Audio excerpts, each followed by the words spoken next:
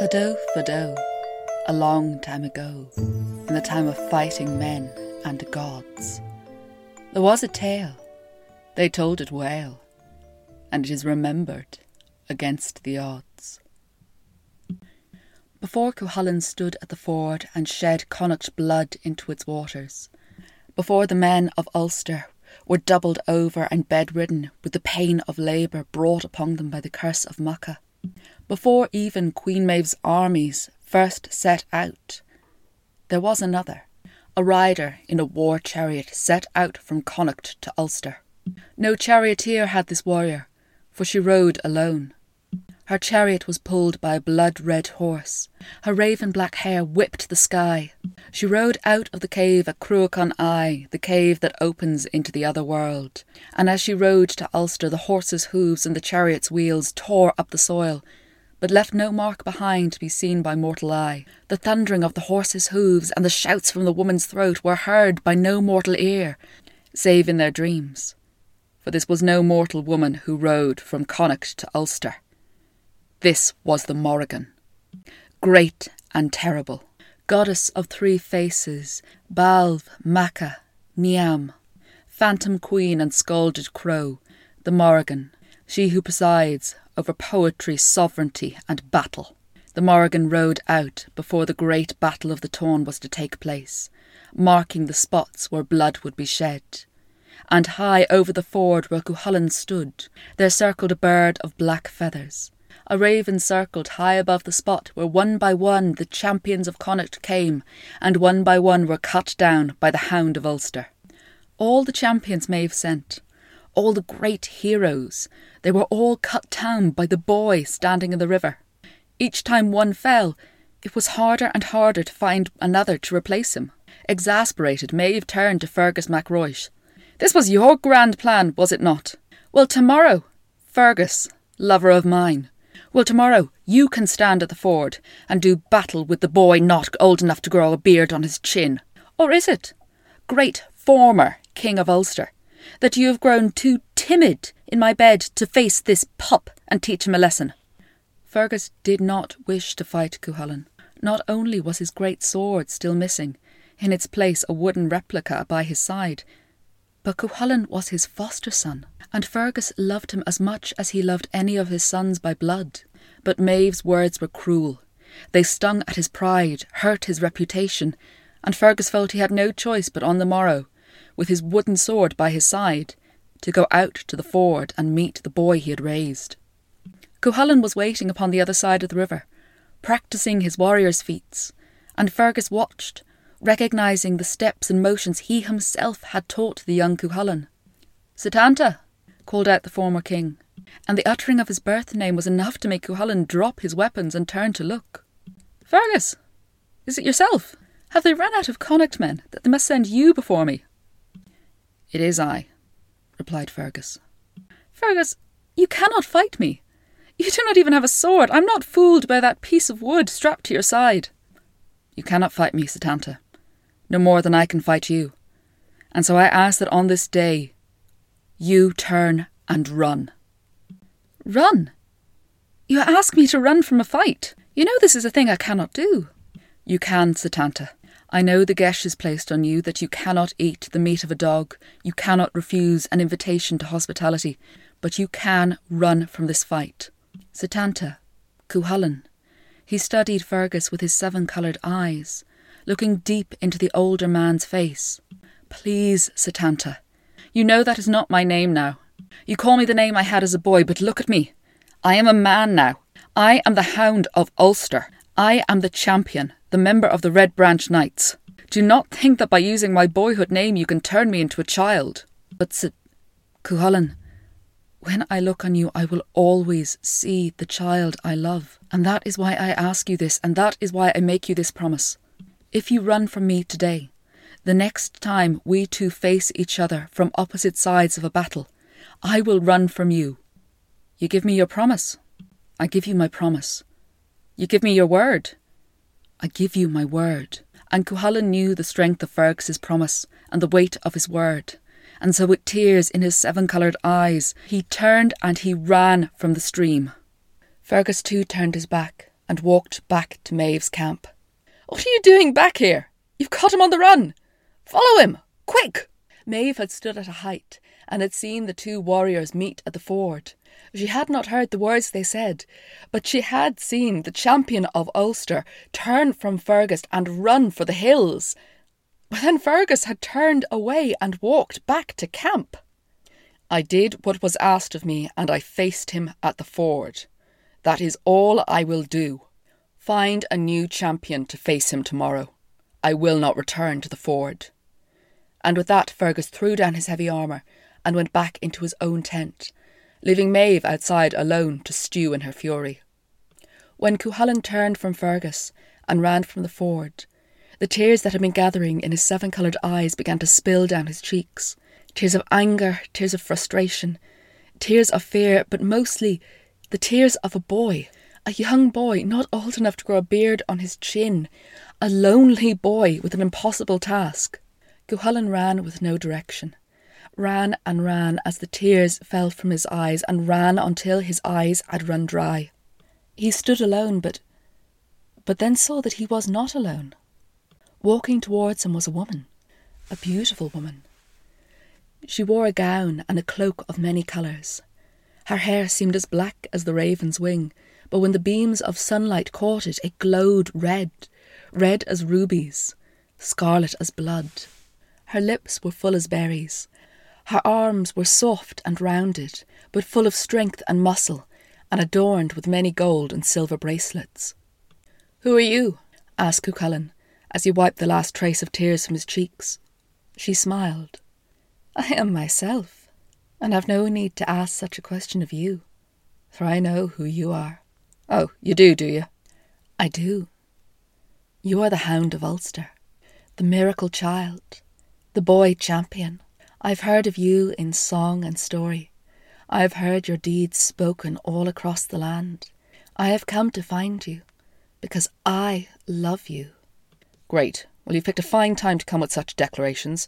In case you haven't noticed, every grown man labours under a curse while an invading army pillages the land. I am left alone to defend my home, to defend my people against an entire army made up of all of the greatest warriors in Ireland." "Oh, but Cuchulainn, that is why I love you. Come and lie with me. Take what I can give you, for I can give you great aid." "It wasn't for some woman's arse that I took on this challenge. Begone with you. I've got troubles enough." "Well, if you will not take my help against your troubles, I shall add to them. I shall be under your feet in the shape of an eel to make you fall." "Well, then I'll grab you between my toes and crush your ribs." "I'll come at you as a grey wolf." "Then I'll take one of your eyes out with a sling." "I'll come as a red heifer and lead a stampede of cattle against you." "Then I'll crush your leg out from under you so you can only limp." And with that, she left. The next day, Cuchulainn again went to the ford, and again faced one of Maeve's champions. But as the two warriors squared up to each other, knee-deep in the water, Cuchulainn felt something squirm at his foot. An eel was writhing about in the water, seeking to trip him. But true to his word, Cuchulainn grabbed the eel between his toes and crushed its ribs before he crushed the warrior of Maeve. The day after, again Cuchulainn stood in the ford to face the warrior of Maeve. He saw in the distance a streak of grey, a she-wolf, seeking to attack a herd of cattle and drive them into the stream. Cuchulainn picked up a stone from the riverbed, placed it in his sling and shot it towards the grey she-wolf, taking out one of its eyes, before he shot another stone towards Maeve's champion, taking out his life. On the third day, after his meeting with Fergus, and his meeting with the strange woman in the cloak of many colours, Cuchulainn again stood in the ford ready to face Maeve's champion of the day. This time, a red, hornless heifer came thundering along the banks, ready to lead a stampede of cattle to crush both warriors. Cuchulainn turned with a spring and managed to knock her back leg out from under her, breaking it. But when his back was turned, the warrior of Maeve charged him, managing to knock him from his feet. But even as he fell into the water, Cuchulainn thrust up his great spear, his gay bolga, the spear given to him by Scothog, the shadowy one, the great warrior, the trainer of champions. The spear was formed from the bones of a sea serpent. It could only be thrown from the water, thrown by the foot, thrown by one who knew its art, and it would always meet its target, and it would meet the softest, most vulnerable part. Once it entered the body, it would explode into 1,000,000 barbs, meaning there was no way to pull the spear from the body. The only way to remove it would be to push it all the way through. The spear entered Maeve's champion through his lower belly, and blood, shit and entrails rained down on Cuchulainn where he lay in the stream. Later, as he washed the gore and the stench from his body, a great weariness fell upon him. He left where he had been washing, seeking a place he could lie down and rest, and that is how he came to find her. A one-eyed crone, a hag who walked with a limp, and wheezed each breath, for half of her chest seemed to be bending inwards. She had with her a cow, a heifer with 3 teats. A great thirst came on Cuchulainn, and he asked the crone for a drink of milk. She took the milk from one of the teats of the cow and gave it to him. "Good health to the giver," said Cuchulainn, and as he drank the milk, her backward-bending ribs righted themselves. He was still thirsty, though, and he asked for another drink. She took the milk from the second teat and gave it to him. "Blessings of the earth upon the giver," said Cuchulainn, and as he drank, her twisted leg righted itself. But still he was thirsty. She gave him a third drink of milk from the third teat. "Blessings of the hereafter be on the giver." And when he had finished the drink, he looked up and saw the beautiful woman in the cloak of many colours, with the hair as black as the raven's wing that shone as red as blood in the light. Her 2 eyes met his. "I should have known it was you." The Morrigan nodded and smiled back at the champion of Ulster. The Morrigan, the phantom queen, the scalded crow, triple goddess of poetry, sovereignty, and war. War is what she is remembered for. The raven that flies over the battlefield, the warrior in a blood-drenched chariot. But once that was not so. Once she was most known for her poetry. And indeed, in the great second battle of Moytora, when the Tuatha Dé Danann faced the Fomorian, when the Morrigan was called upon to play her part, it was not her prowess in battle that the Tuatha Dé Danann looked to. It was her poetry, for she had words to change men's hearts and souls. She stood on a height and said poetry that set the bravery of the Tuatha Dé Danann on fire, and which stole the courage from the very kidneys of the Fomorian. She was once a gentle goddess, and she is a sovereignty goddess. Sovereignty and fertility go hand in hand, and she was a mother too, once. Once the Morrigan had a son called Miach. His father isn't known. It may have been the Dagda, who was known to be the Morrigan's lover, and when the two of them were together, the world was in balance. But it really doesn't matter who Miach's father was, because the Morrigan was his mother, and she was all the parent he needed. And as any parent would, the Morrigan loved her child fiercely, and thought that he was the most brilliant, the most wonderful, the most special child in all of creation. And indeed Miach was an unusual child. His heart was great. His heart had taken the form of 3 serpents, twisting about each other in his chest. Everyone knew that this was a sign of something great and something wondrous. But some feared it. There were those of the Tuatha Dé Danann who feared what this child of the Morrigan would grow to be, that he would become too great, that he would become too powerful. Truth be told, the Tuatha Dé Danann feared the Morrigan herself. She was of them, but not of them. Unpredictable, untamable. Her power was as great as that of the great Dagda himself, possibly even more so. And so the Tuatha Dé Danann called for a secret council to discuss the Morrigan's child. It's worth noting that the Dagda seems to have been missing from this council. But present was Dian Cecht. Dian Cecht, the great healer, the great physician. And he spoke to them. He told them how, as Miach grew, so too would his heart. One day, the 3 serpents within his heart would be great enough to wrap themselves around the world and devour it. They couldn't take this risk. They needed to act now. Remove the threat while it was still weak. Remove the child. And Dian Cecht, As he was the healer, the physician, he was trusted. He could take the baby, take Miach with no suspicion. And also, Dian Cecht had once killed his own son, so he would have little problem in killing someone else's. So Dian Cecht took Miach, took the little baby to the side of a river. He plunged a blade into the child's chest, cutting out the 3 serpents that were his heart. He cut the heads from the serpents and then threw the bodies into a fire, burning them to ash. He then took the ash and threw it into a river. The river turned black. The fish leapt out of it, preferring to die on land than breathe in the heart that had been Miach's.